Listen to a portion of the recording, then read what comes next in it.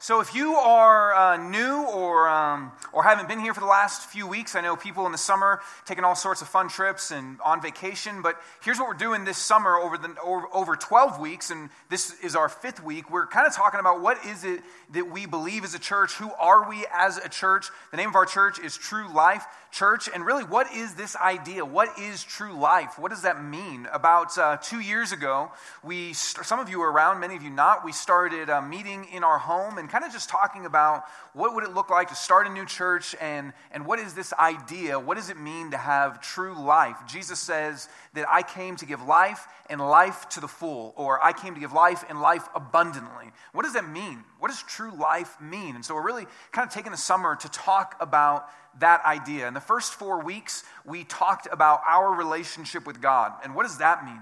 What does it look like to have a relationship with God? And if you weren't here, you can get those online, and would encourage you to listen to those if you're kind of checking things out and curious about who we are and what it is that we are about and want to be about as a new church. And so that's the first 4 weeks. What is the gospel? Who is Jesus and how has he saved us? And then these next 4 weeks, beginning today, we're talking about our relationship with one another. Who are we together?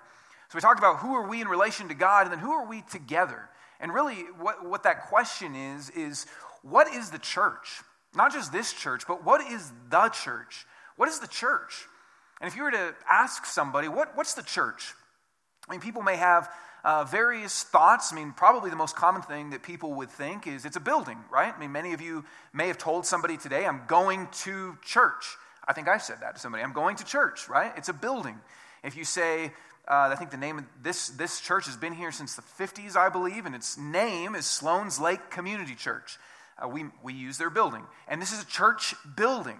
And so if you ask people, what is the church? Many people would think, oh, that's a building. It's a place that you go to.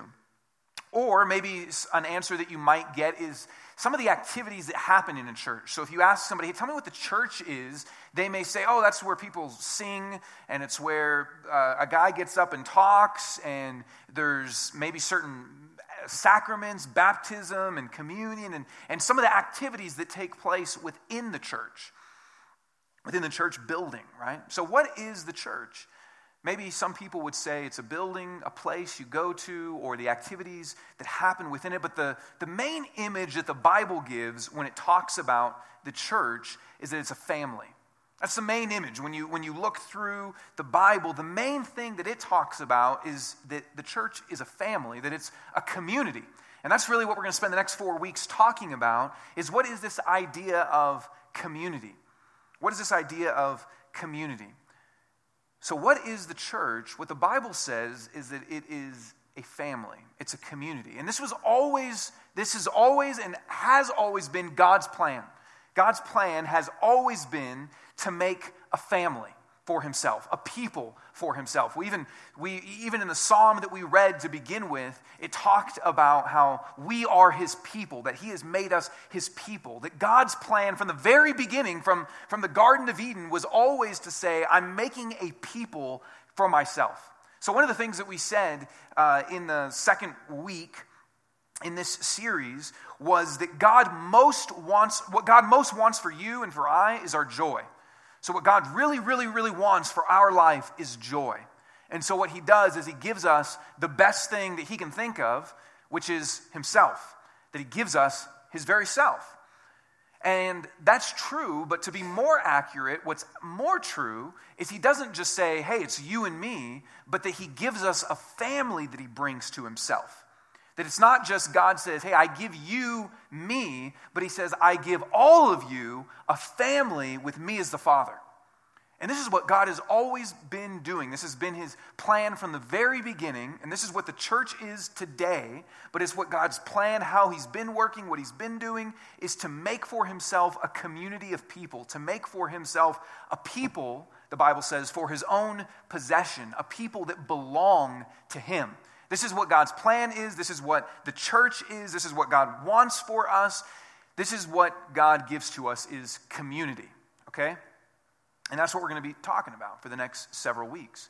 But let's kind of just back up and talk about this idea of community. Because all of us desire community in some way or another. So let's talk about this. Why is it, here's the things we'll talk about tonight. Why is it that we want community? Why is community difficult? And how do we get the kind of community that we were designed for? This is what God's plan has been since the very beginning. And then the next several weeks, we'll talk about several other ideas around community. So first is this: why do we want community? And maybe some of you are like, I don't. But you do, okay? Maybe just on a different level. Everybody does. Every human, every culture, every society has always wanted community. Friendships, people to be in relationship with, people to belong to. This is somebody that everybody has always wanted. Even if you say, I'm really introverted and I don't like to be around people, that may very well be true, but you still want to be around some people. Maybe like two, okay? But you still want to be around somebody. Or maybe you don't want to be around anybody physically because you've been hurt or because people have betrayed you or various things, but you still want to be around people as you play video games by yourself with a headset that you're connected to other people in the world, or on Facebook, or on different things. Almost all games and, social media, you can watch TV and it's supposed to be social and tweet with it. And people want to be connected. We want to belong to something. This is not just a Christian thing, this is a human thing. From the very, very, very beginning, every society, every culture, you can't have a society, have a culture if people were just lone individuals. People want to belong to something. And we create all sorts of ways to do this, right? There's any sort of weird or awesome thing, and what's weird to one person is awesome to another person. Community forms around it. Whatever you like. You like to sew? There's sewing clubs. You like comics? There's Comic-Con. You like and superheroes and all that? Great, we have something for you. You can go on meetup.com, type in anything that would, I did this. You can type in anything that you could imagine, and there's a group of people around it. There's a club for people that love ferrets. If you have a ferret and you didn't know that, you can have community around ferrets. Some of you are excited right now. So there's all sorts of, we long for community, right? And we seek out ways to create it. This is a human thing. It's a longing that we have. We love ferrets, we love community, okay? Two key human longings that everybody has. We long for community. Why though? Why is that a human norm? Why is that something that's so ingrained inside of us? Why is it that we long to belong, as I had a professor that used to say? He had all sorts of rhyming things. The longing for belonging, okay? So why do we have the longing for belonging, as my psychology professor used to say? Here's what the Bible says. It says that we are made in God's image. And let me read this to you, and I don't know if you can see it out there. Can you see that these are highlighted in yellow? Okay, great. I'll tell you why in a minute. That's not actually, the Bible doesn't actually have those words highlighted. I did that, okay? So here's what it says. Then God said, this is the very beginning, this is in Genesis. Then God said, let us make man in our image, after our likeness, and let them have dominion over the fish of the sea, and over the birds of the heavens, and over the livestock, and over all the earth, and over every creeping thing that creeps on the earth. So God created man in his own image. In the image of God, he created him. Male and female, he created them. So here's what the Bible says. Why do we have this longing for community? Why do we have this longing to belong to other people? Not to just do life by ourselves, but to be connected to other people. The Bible says that we are made in God's image, which means we're made to reflect him. We're made to be like him. We're made to be an image of him in this world. That's how we are made. But what is God like? Well, it's really interesting because it says, let us make man in our image after our likeness. That there's this plurality. So when God speaks, he speaks saying, let us do this in our likeness. So what that means is that there's some sort of plural thing going on in God's nature. Now this is what the Bible teaches. It's a Christian doctrine called the Trinity. And if some of you are new to the church or just checking things out, this may sound kind of odd to you. And if you've been a Christian for all of your life, it may still sound odd to you, and that's okay. But the idea of the Trinity is this, that God is one God, but exists in an eternal community of three persons. Okay, now this is weird, So if you're like, that doesn't make any sense, that's okay. One early church leader said, if you deny the Trinity, you lose your salvation, and if you try to understand it too much, you lose your mind. Okay, and I've always loved that quote because I feel like, great, I'm right there, I'm right in between, okay? But here's what this means. It's not that God is three different gods. We're not polytheists that believe in multiple gods. But it's also not that God is just a unipersonal, strict monotheism of this one personality. It's that there's some sort of mystery that in eternity, God has existed in community. That in eternity, there is the Father, the Son, and the Holy Spirit. This is even as we sing songs or when we baptize people, we baptize them in the name of the Father, the Son, and the Holy Spirit. Jesus told us to go make disciples, baptizing them in the name of the Father, Son, and Holy Spirit.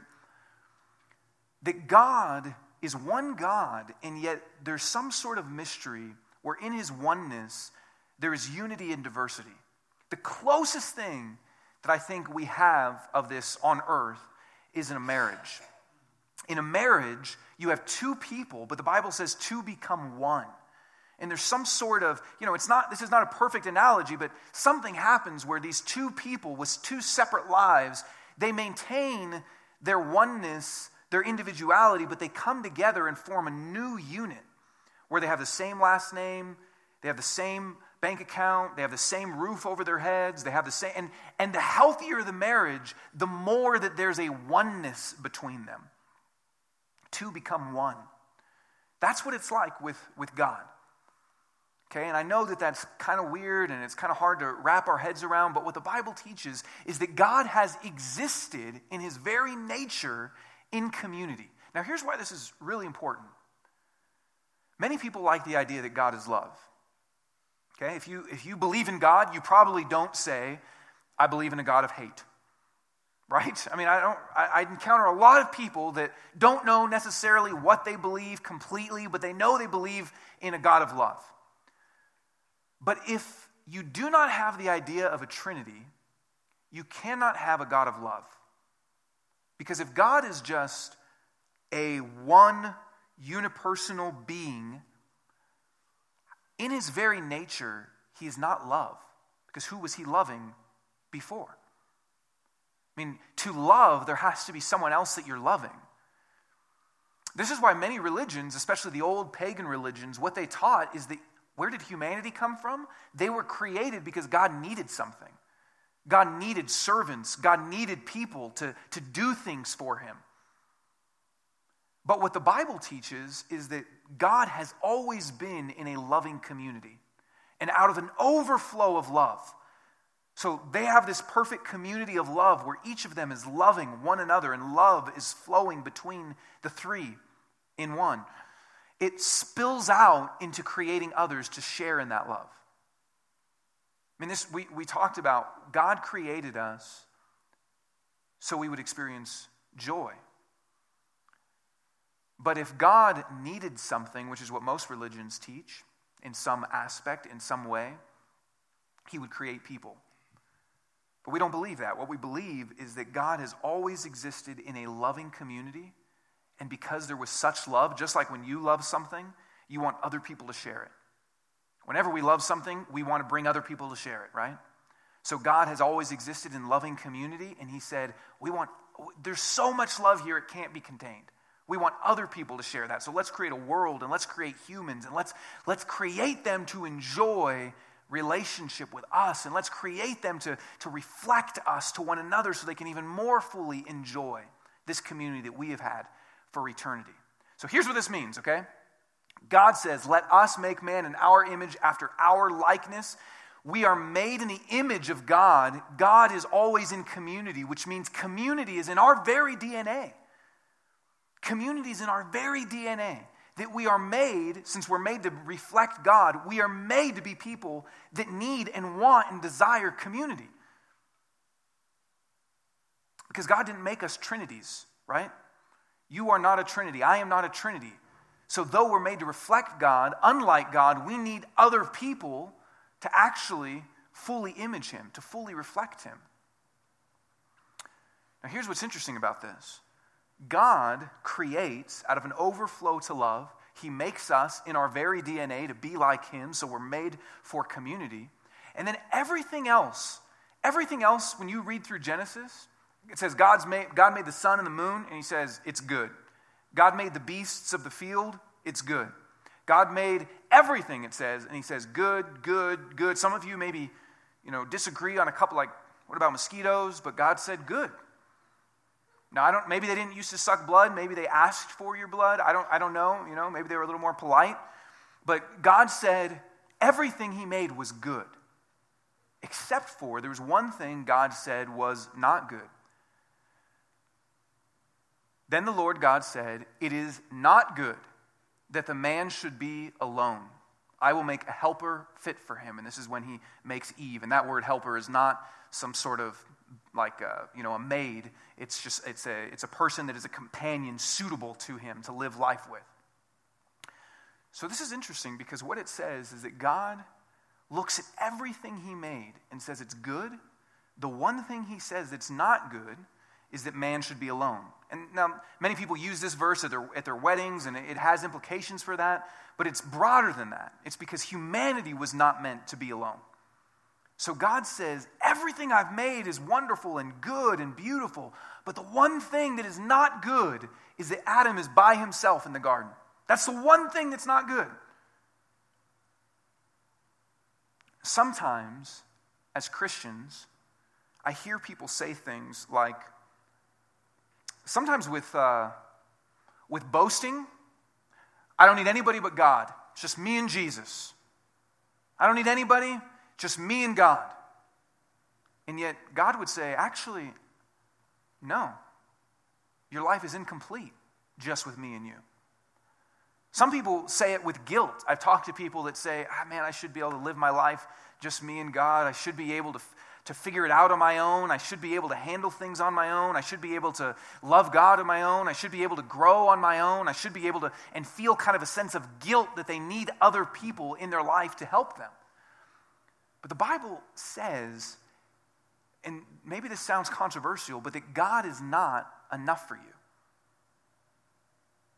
Now, there's a positive way to think about that, and we talk about it all the time, that you shouldn't worship other gods and that God alone should satisfy us. But what the Bible teaches is that because we are made as community creatures that have that longing, it's in our very DNA, that we will never fully be who we are intended to be by ourselves.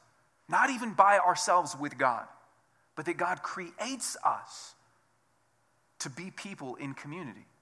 Now, here's the thing. We already know that. Like, nobody says, I don't think community is important. I don't want any community in my life. We already know that. I'm just showing us the biblical foundation that in our very DNA, God says we are made like him to be people in community. Why do we want community? Because it's in our very DNA. We're made for it. We are incomplete without it. Listen, I will never, none of us will ever be who we are truly supposed to be as humans by ourselves. It just won't happen. You'll never truly be who you are. You'll never live fully alive just by yourself. God intends other people to do things, to shape us, to bring about certain realities that we can't experience on our own. Now, while that's true, what makes community difficult? Because if you're like me, which I know we all have experienced this, you may say, man, some of my best, probably your best memories, right? Like, what are your best, think about your best memories. They're probably not you by yourself watching a TV show, right? They're probably not, oh man, this one day I was all by myself and I was reading an awesome book. That's probably, I love to do that. That's not probably your best memory though, right? Your best memories, your deepest joys probably involve other people. It might just be one other person, maybe a spouse or your family, or it might be 10 friends in college, or I don't know, but I'd be shocked, come tell me after the service, if your best memory is, I was all by myself, right? But, on the other hand, your worst memories, probably not when you were by yourself either, right? Probably not, man, I was by myself, I stubbed my toe, sucked, right? your worst memories, my worst memories, involve people that have hurt me, people that have betrayed me. Your worst memories involve people that have disappointed you, that have harmed you, that have abused you, that have been in your life in a way that was hurtful. So the very thing, I mean, this is such a conundrum, right? The very thing that is supposed to be, man, we are made for it. It's in our DNA. It's where our deepest joy comes from, is also the very thing that causes so much difficulty, right? I mean, it's the very thing that causes so much pain and so much hurt and so much disappointment. So why is it that if, man, we're made for community and this is what we long for, why is it so difficult? Why is it so difficult? And what happens in all the way back, same scene we were looking at as God creates Adam and Eve and he puts them in the garden. What happens is, and we've talked about this, they turn against him. The lie is told, you can be like God. You can be like God. You don't have to live your life under God's rule with him as king, with his blessing and his favor. You can be like God. And it says they desired to be like God. They desired to be wise. And that's the core of sin. It's this self-centeredness. I want what I want. I want to be in the place of God. That's the core of sin. Sin is doing bad things that you've heard about. Yeah, that's true. But the core of sin is a self-centeredness. And I think we can all agree on that. Wherever you are, of what you believe in faith and God, we can all agree we don't like people that are self-centered. And that a lot of harm comes when people are focused on themselves. And the Bible says this is the core of sin. It's when we focus, when our core of life is ourself. And so immediately what happens is when that takes place, when they turn away from God, when they put themselves in the place of God, their relationships break down. They blame one another. They hide from one another. Then the very next scenes, you have two brothers. One of them kills the other brother. Then after that, you have another guy killing people. Then after that, I mean, it's one big story for the next several chapters of relationships broken. Because sin comes in, we focus on ourselves, we have this self-centered viewpoint, and it starts to corrode community. It starts to break community. This is why, Google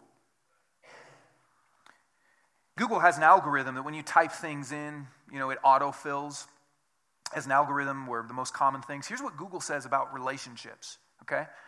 What are relationships like?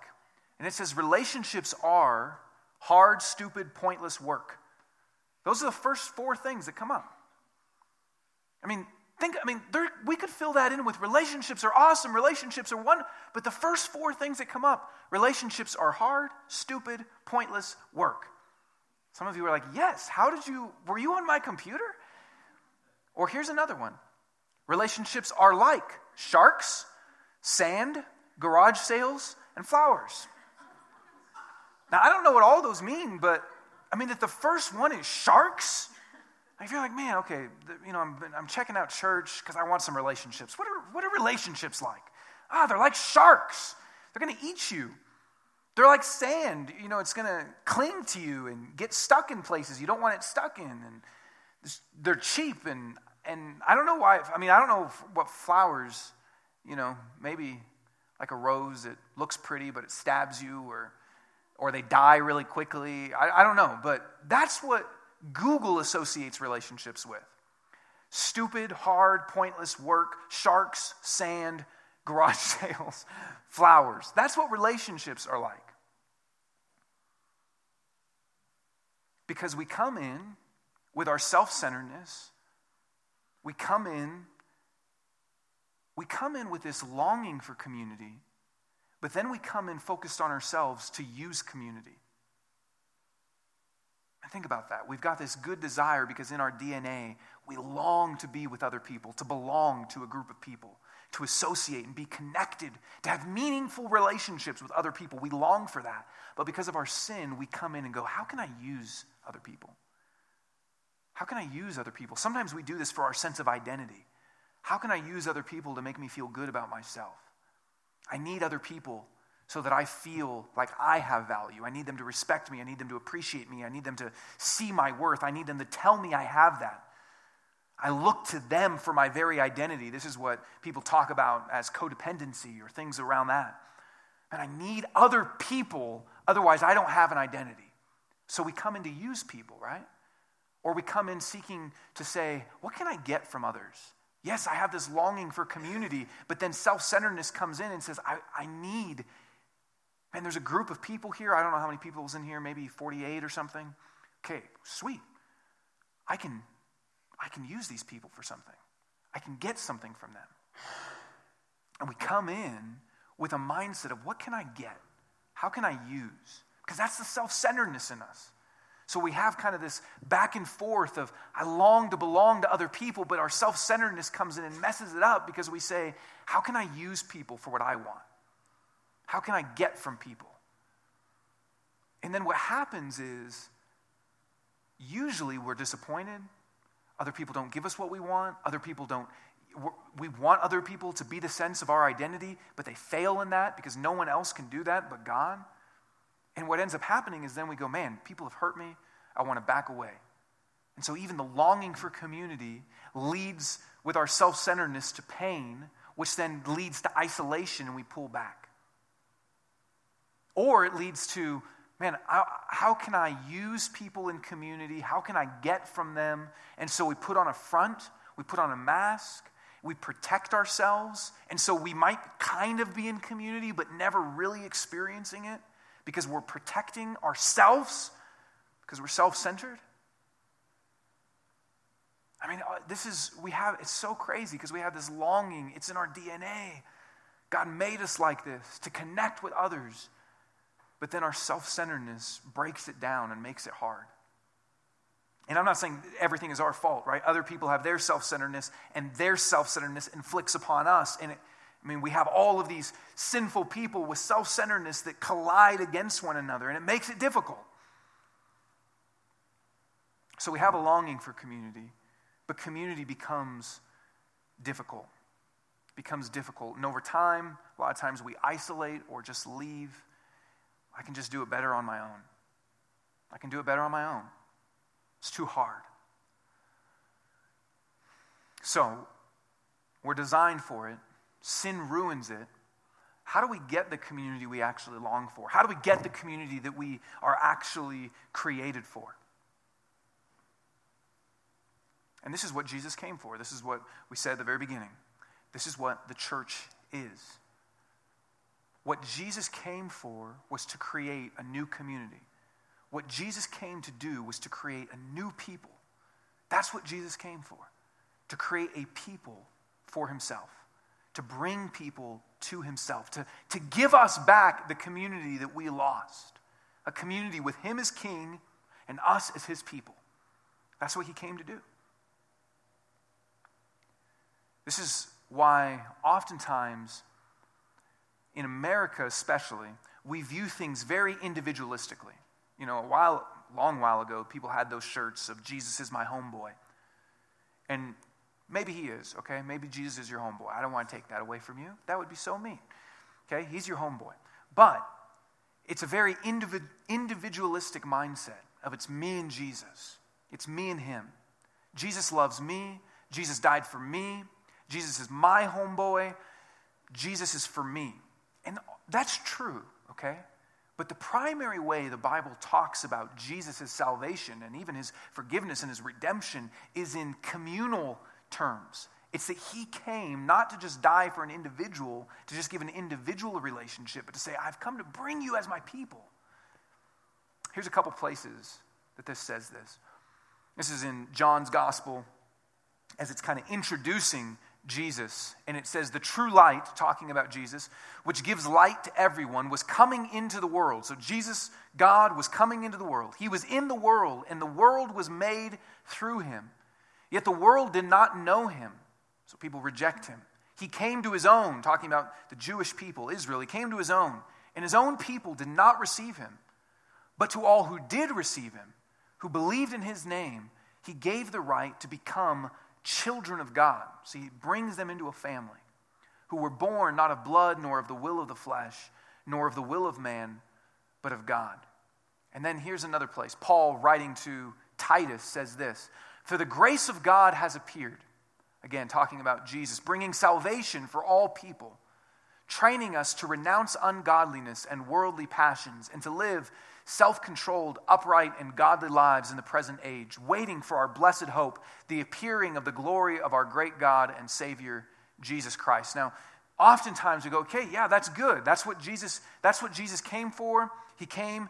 God is gracious to us. He saves us. He's going to work in our lives and from the inside out, training us to renounce things that are ungodly and not a part of Him. And one day He's going to come back, the appearing of the glory of our great God and Savior, Jesus Christ. See, there it is. Me and Jesus. He's my homeboy. He's my Savior. We even say that a lot of times. That was really popular. Jesus is my personal Lord and Savior. But here's the next part of the verse. "Who gave Himself for us," notice the plural again, "to redeem us from all lawlessness and to purify for Himself a people for His own possession, who are zealous for good works." So it says Jesus came. Why? To save us. To save us. To create for Himself a people for His own possession. What God came to do, what Jesus came to do, was to give us the community that we long for. What Jesus came to do was to say, I came to bring you into a family. I came not to just save this person over here and save this person over here and save this person, but I came to create a family. I came to gather God's children. I came to bring people to God as their father, and then we relate to one another as brother and sister. That's what Jesus came to do, to create a family. Jesus comes to create a family, and not just in some broad sense, but in the church. That's what we said. This is what the church is. It's a community of people. Jesus says, I came to create a church, to create a people for myself. He gives us what we long for. He gives us what we were made for. He brings us to Himself and unites us to Himself, the Bible says. And when He unites us to Himself, He unites us to one another. So this is, sometimes the Bible talks about that we are Christ's body. That the church is the body of Christ. Because what that means is He brings all of these different people to Himself and creates us as one. That with God as our Father, we become brother and sisters. Listen, the people sitting next to you, if they're Christians, this will be your family for eternity. The family that you have that's your earth DNA family, they'll be your family too if they're Christians. But into eternity, the people that you share the blood of Christ with, that He saved them and brought them into the family, those are the people that forever will be your brothers and sisters. And that's what God says the church is now that and will be that forever. So this is what it means to actually be a Christian. To be a Christian means that you are not just me and Jesus. It means God has brought me into His family. That I'm joining a family. That's what it means. Which means this. It means it's an identity we have, not just activity that we do. What it means is that community is an actual identity. Right? Like, I'm a husband. That's an identity. I don't just do husband things. Right? I don't just say, okay, so today I'm going to do this husband thing and this husband thing and this husband thing. My identity when I joined in relationship with my wife is I am a husband. The same is true when you become a Christian. When you become a Christian, your identity now is we are a family.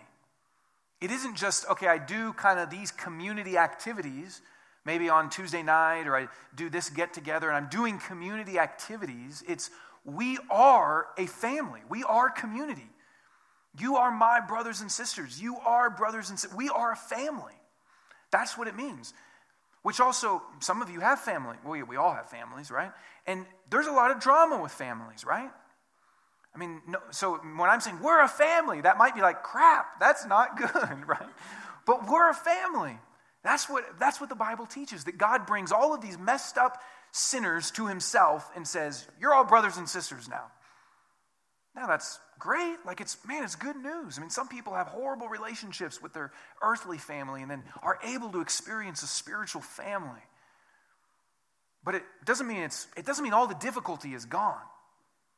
But it means that God does say, I'm your father, you are my children, and I give you family. And here's what that means. One of the things that the Bible says is that because of this, we belong to one another, which is kind of a scary thing to think about. But here's what it says. Romans 12, Paul writes, for as in one body we have many members, and the members do not all have the same function, so we, though many, are one body in Christ, and individually members one of another. That we are members of each other. So what he's saying is that this finger over here can't say, I belong to Caleb, but I don't belong to the arm, and I don't belong to the wrist. It's just me and Caleb.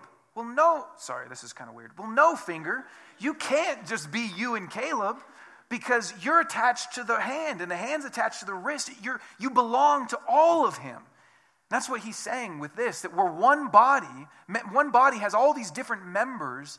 They don't all do the same thing. And though there are a bunch of different members, they're all one in Christ. And individually, they belong to one another. They're members of one another. The hand belongs to the wrist, and the knee bone's connected to the arm bone. Well, no, it's not. That's, I was taught wrong, okay? So... That's why, anyways. Okay, so this means we belong to one another. And God says, I make you a family, and you don't just belong to me. You can't just claim it's just me and God. But that we belong to one another. That's what a family is. It's what a body is. The Bible uses a lot of different images to talk about this. To say we all belong to each other. And that has an amazing feeling to it. Of like, man, these people belong to me and I belong to them. And it also, just recognize it has a scary feeling to it. Like, oh, I have to belong to these other people? Same thing with back to marriage. Like, it's an amazing thing to say, I belong to this woman and she belongs to me. And that's awesome. But it's also, you give up some freedom and you commit yourself and it changes things. And God says, when I save people, I don't just save them by themselves. I adopt them into a family. Where I'm their father, and because I'm their father and they're connected to me, these are their brothers and sisters. This is what the Bible teaches, that we belong to one another. So how do we get the community we long for? Jesus creates it by bringing us into a new family, which means that we have a commitment to one another. It means that we are accountable to one another, that we are not just independent agents that do our own things, but that we, just like in a normal family, in a healthy, functioning family, one person doesn't just say, I go and do this and do whatever I want, and I'm going to tell you about it. But they go, hey, let's talk about our life together, because we affect one another. Just like my hand can't say, hey, I'm going to go do this over here, and then the rest of my body says, what are you doing? Some people, there's an actual psychological disease that people have called alien hand syndrome. Google it. It's crazy. And people's hands just do their own things. It's kind of freaky, okay? Look it up. And something comes over them, and they're not, maybe they're making it up, but it's, people say, I have no idea what to have in my hand. It's just doing things, okay? Maybe it's people just, you go, I wish I could make that excuse. But it's called alien hand syndrome, no joke. It's a real psychological disease, okay? Look it up. But it ruins their life. And that, if we operate like that, when we're supposed to be one body functioning together, we're a family, it messes stuff up. Because God intends for us to function as a community together, where we take one another into account. What that also means is this. It means that we need one another. Right? The hand needs the arm, needs the leg. If I want to eat, several of my body members have to work together in order for me to have French fries. It takes a lot of work. The legs have to walk there or drive there. The hand has to put it in the mouth, the brain. I mean, everything has to function together. We need one another. That's part of what it means to be a family, is that we need each other. I mean, what would it look like if more and more in your life you lived like, I need other people? Instead of our American idea of self-sufficiency, self-dependence, I do things on my own, I figure it out on my own, I don't need anybody, I make decisions on my own, I live my life on my own, it's me and God on my own. I mean, what if we really said, what does it look like to need one another? To say, I need you to help me. I need you to encourage me. I need you to, in practical ways, help me with physical needs. I need you for spiritual, I need you. What if we actually live like that more and more? See, how do we get the community that we long for? Jesus brings us into it. He saves us. He gives it to us. And then it's that very community that he uses to begin to shape us into that kind of community. He puts us into a community, and then that community begins to form us and shape us to be a loving community. Because we need one another. Think about this. If you want to grow in your character, you might think, man, I could do that great on my own. You might think, by myself, I'm really patient. Right? Just so you know, I am the most patient person in the world by myself. With no one to bother me, I'm the kindest person in the world. But it takes other people to show us, man, I need help. I'm not that patient. I'm not that kind. I need other people. It takes other people to show us the good things too. Man, you're really gifted in this. I see this in you. We need other people. God gives us a community, and then the community is actually what shapes us to become the kind of community that we long for. The same is true with God. Like, we need other people to help us see ourselves, and we need other people to help us see God. If it's just you and your perspective on God, you'll end up with a twisted perspective. You need other people to help you see what God is like. And we see God in one another because we bear God's image, and we bear God's image more fully when we're in community. You can see pieces of what God is like in other people. When I spend time with Hunter, man, I see you ask Hunter, how you doing? He says, excellent. Every time. One time he said, great, and I was like, what happened? But I see some of God's joy and some of what God is like and the passion for life in Hunter. That's a reflection of God's image. And I could say many things with many of you because we all reflect God's image. Spend time with John, and John is one of the most faithful people. Faithful, continual. I see something of what God is like in that. Man, if that's coming out of him, that's a reflection of what God is. God is faithful. God is joyful. You ask God how he's doing, he says, excellent. You see reflections in people of what God is like. That's what it means to image God, that we reflect him, and we can't just do that by ourselves. So how do we get the community we long for? Jesus brings us into it, but then he also uses the community to shape us to become the kind of people that he calls us to be. The very community that causes difficulty is what begins to chip away and shape us and show us where we need to grow. And then when that happens, we more reflect God, and so we more have the community we long for, so that over time, more and more and more as a community, not just as individuals, we reflect what God is like. We show what God is like to one another and to the world. This is what the church is. And that's not an idealistic vision. Because I'm not saying, isn't everything great and perfect? I'm saying even the difficulty is what God uses to show us how we grow and where we need to grow. That's what the church is. That's what Jesus died to create. The church community, we come to God and we come to him and he forms us into a family. None of us can fully experience what God has for us by ourselves. We can't. None of us can fully grow into who he's calling us to be, experience the joy, know our gifting and our skills, have the joy of serving. None of us can fully experience what God has for our lives by ourselves. We just can't. It's not how he designed us. It's not how he created us. And it's a beautiful, though difficult thing to say, I'm a part of a family. That's why for us, church membership is a really important thing because that's where we say, I'm a part of this family. This is a family I belong to. It's not just kind of some, oh yeah, I come and I get some teaching and I sing some songs and I kind of have a relationship with people, but this is my family. And I belong to these people and they belong to me. It's why community groups where we meet in homes during the week and are in part of each other's lives, that's a really important part of our church.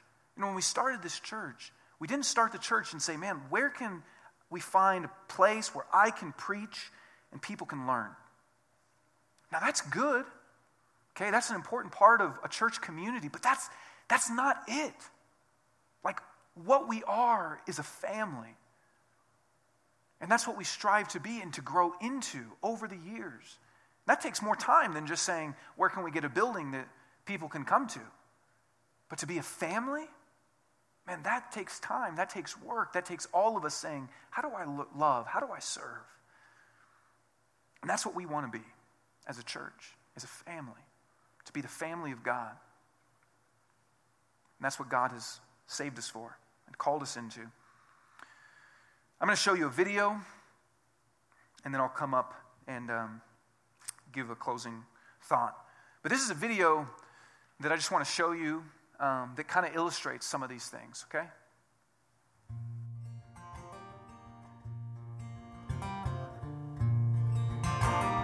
I'm Brendan. I'm Andrea.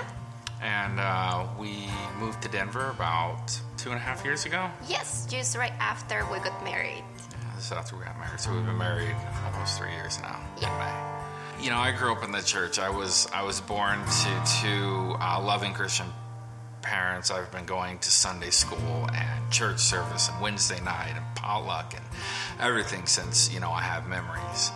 So I grew up in Colombia and I was raised Catholic. 80% of people in Colombia are Catholic, and my family was, of course, Catholic. So I grew up going to a Catholic church. I had some great Christian friends growing up. Most all my friends were, went to our church.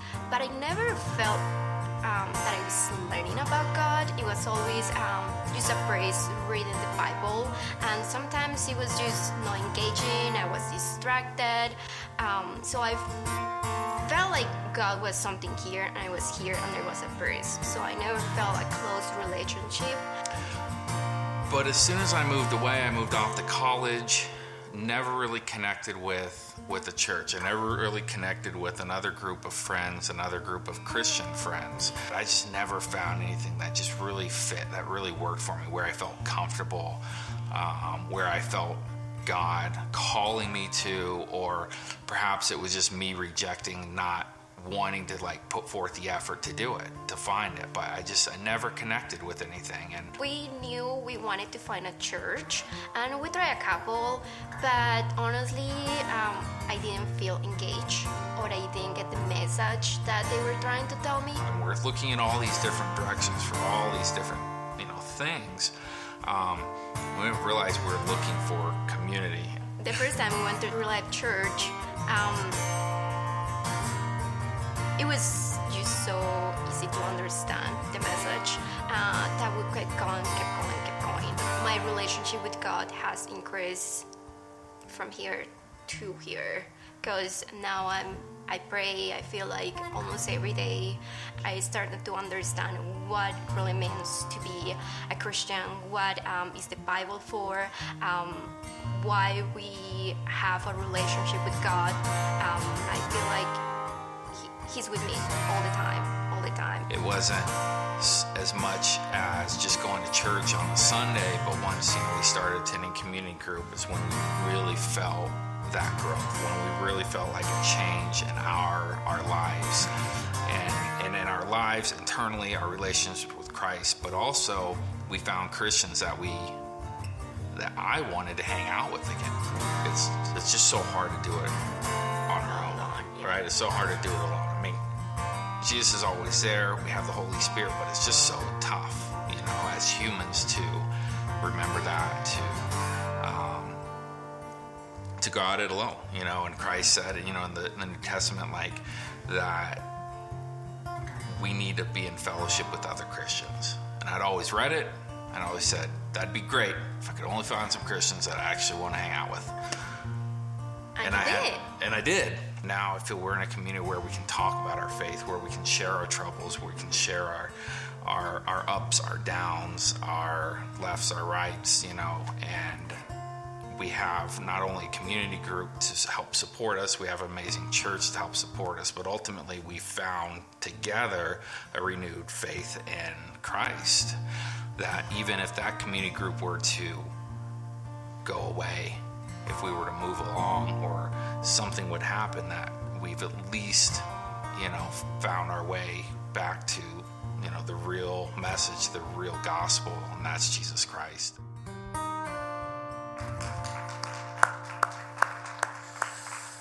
So, a couple things. One of the things really cool about that video is that he said, we had all these things we were longing for, searching for, and didn't know that really what it was that we were looking for was community. And then once we found that, we knew, man, this is what the longing in my heart had been. And then another cool thing is that, they actually moved away to be missionaries at a Christian school in South Korea. And they'll actually probably be here next Sunday, though they're coming to stay with us. But he said, man, once we found this, we know that wherever we go, whether we move along or wherever we go, we know, man, this is what it was that we were looking for. So wherever we go, wherever we move on to, we know, man, that's what we need again. And not just that they found community, but they said that the community also once again led them back to the gospel. So here's what we'll talk about in the coming weeks. The gospel is what leads us to community, and then community once again leads us back over and over again into a deeper understanding of the gospel. That's what I was trying to say in saying that God brings us into community through the gospel, but then it's that very community that shapes us and forms us to be the kind of people shaped by the gospel to more fully know who God is. So, what is the church? The church is a community of people. It's God's family. And so if you're a Christian, your family, your brothers and sisters. And if you're not, God invites you into his family. He doesn't just invite you into a personal relationship with him, but he actually invites you into a family, to have brothers and sisters and a father, him. And as we take communion, I want to read you a verse. Even as we take communion, I don't always highlight this aspect of communion. In communion, we remember that Jesus shed his blood and had his body broken for us, to forgive us of our sins and to bring us into his family. And it's often a very individualistic thing. If we think about it, he forgave my sin, he saved me, and yet it's a community thing because we're drinking from the same cup, we're eating from the same bread, to remember that we're all united around him. And here's what Paul says in the book of Corinthians. He says, the cup of blessing that we bless, is it not a participation in the blood of Christ? The bread that we break, is it not a participation in the body of Christ? Because there is one bread, we who are many are one body, for we all partake of the one bread. And he's reminding us that even as we come to take communion, remember, yes, Jesus has saved you. Yes, he's forgiven you. Yes, he's cleansed you. Yes, he's redeemed you. And he's given you a family that we all share in that around him together. Let me pray for us. Father, thank you. Thank you that you are our Father. Thank you that we are your children. That we should be called your children. That you should be called our Father. We thank you for that. That such great love that you would give us a family. That you would not just save us, but adopt us. That you would give us a people to belong to. That you would give us a family to belong to forever. We thank you for that. God, I know that you love every single person in this room. And I thank you that we get to be a part of that love in one another's lives by showing your love to one another. God, thank you for the gift of community that you've given to us. Lord, for people that are checking things out and have a desire and have a longing for community, I pray that you would give that to them.